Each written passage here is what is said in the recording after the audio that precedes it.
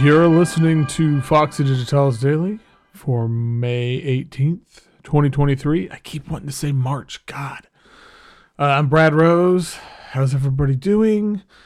The album of the day today is, oh man, this is something I'm so freaking excited about.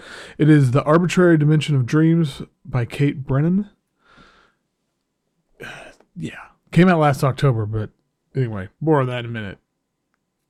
Unbelievable album. Made a lot of progress on Tears of the Kingdom in the last couple of days.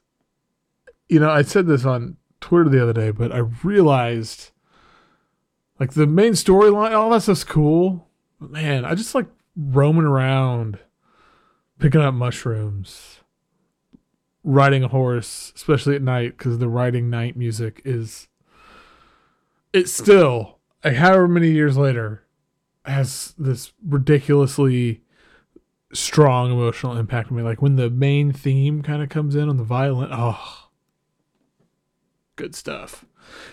And I found, and the other day too, and I can put it in the show notes. It's like this. It's a orchestra from somewhere in Japan. I can't remember, but like doing all the music of Breath of the Wild live, and it's really cool, and I love it. And yeah, but I said I'm not going to turn this into a Tears of the Kingdom podcast, because I know a lot of you don't give two fucks about any of this, but sorry, it's fun. And you know, my kid is going to be 10 next month, and finding things that we both can be so into together and do collaboratively, and just it's the best. It just adds a whole different level to this. That, like I said, I've been obsessed with Zelda games since I was a kid, and the first one came out, I think I was 10. I think I was maybe 10 or something, honestly. I can't remember. But this one hits different because it's the first one. I mean, I guess Breath of the Wild, she was, you know, did that the first time with her, but like she was too young. And so this is, yeah, it's pretty amazing. So something I will not forget for a long time. But you don't care about that. So I'm going to, one or two quick bits of news before I get out of here. The Critique of Everyday Life label, which is a freaking awesome label. And, you know, I don't think they've put anything out for a year and a half now, but everything they've done is just, I really, really like it. But they got a new one out, or I think it's out. Yeah, I think it actually came out yesterday. It wasn't just announced. It is a 3 CD, which, God bless you. I'm so excited people are doing stuff like this. It is a triple CD from Emile Zene and called Contraloose, and oh my God, everything looks so cool. Like just the packaging. There's something, I love their packaging and their design, for one. The colors scheme on this one is so, it just draws you in. And there's just so much to be said for great packaging and design, because it's good for me. Like for me, who I get so many things coming like across my desk and through my inbox and all that stuff on a daily basis. I see something like this, immediately I'm like, oh, gotta look deeper into this. And so anyway, huge recommendation on that. I hope to cover it on here at some point. And let's leave it at that. Let's get into The Arbitrary Dimension of Dreams.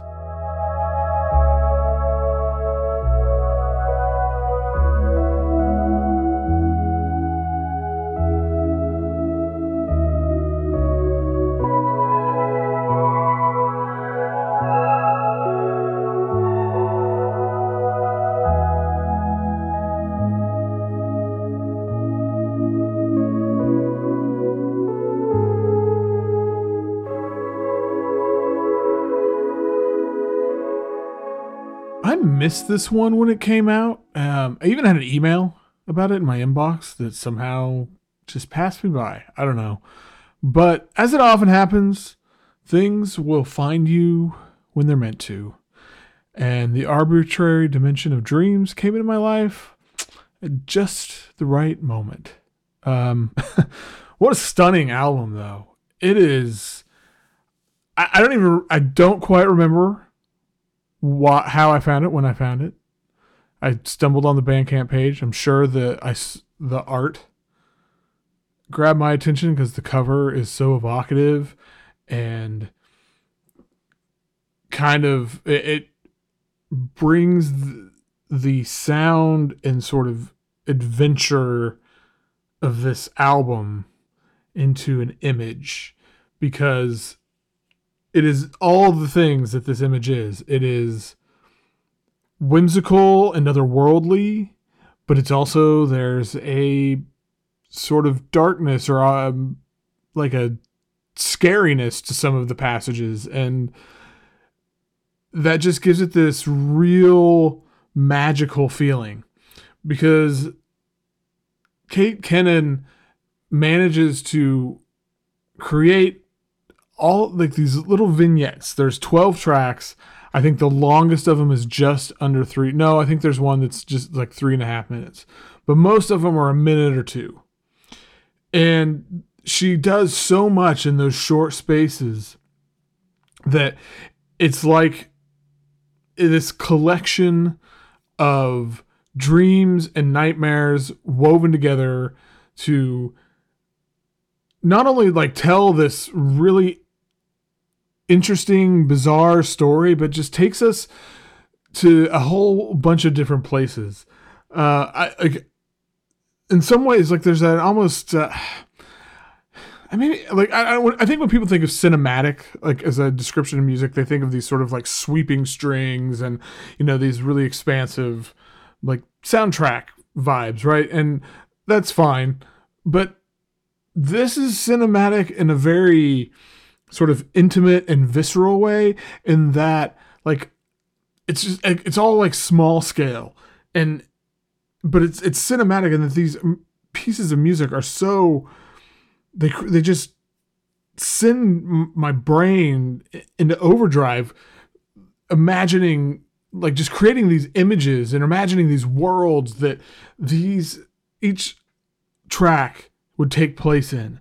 And some of them are they're very like fairy tale like, and there'll be there'll be some really nice kind of soft synth sounds or some arpeggiations, but then there's other places where it gets into there's like a soundscape quality to it that feels like this shroud has been laid over something, and you can, it's obscured and it's all in black and white, and you see things moving underneath the shroud, like trying to like pierce the surface or something. And it's kind of eerie and just also sort of wonderful. Like you wouldn't be able to take your eyes off of it. So, but you just can't stop listening.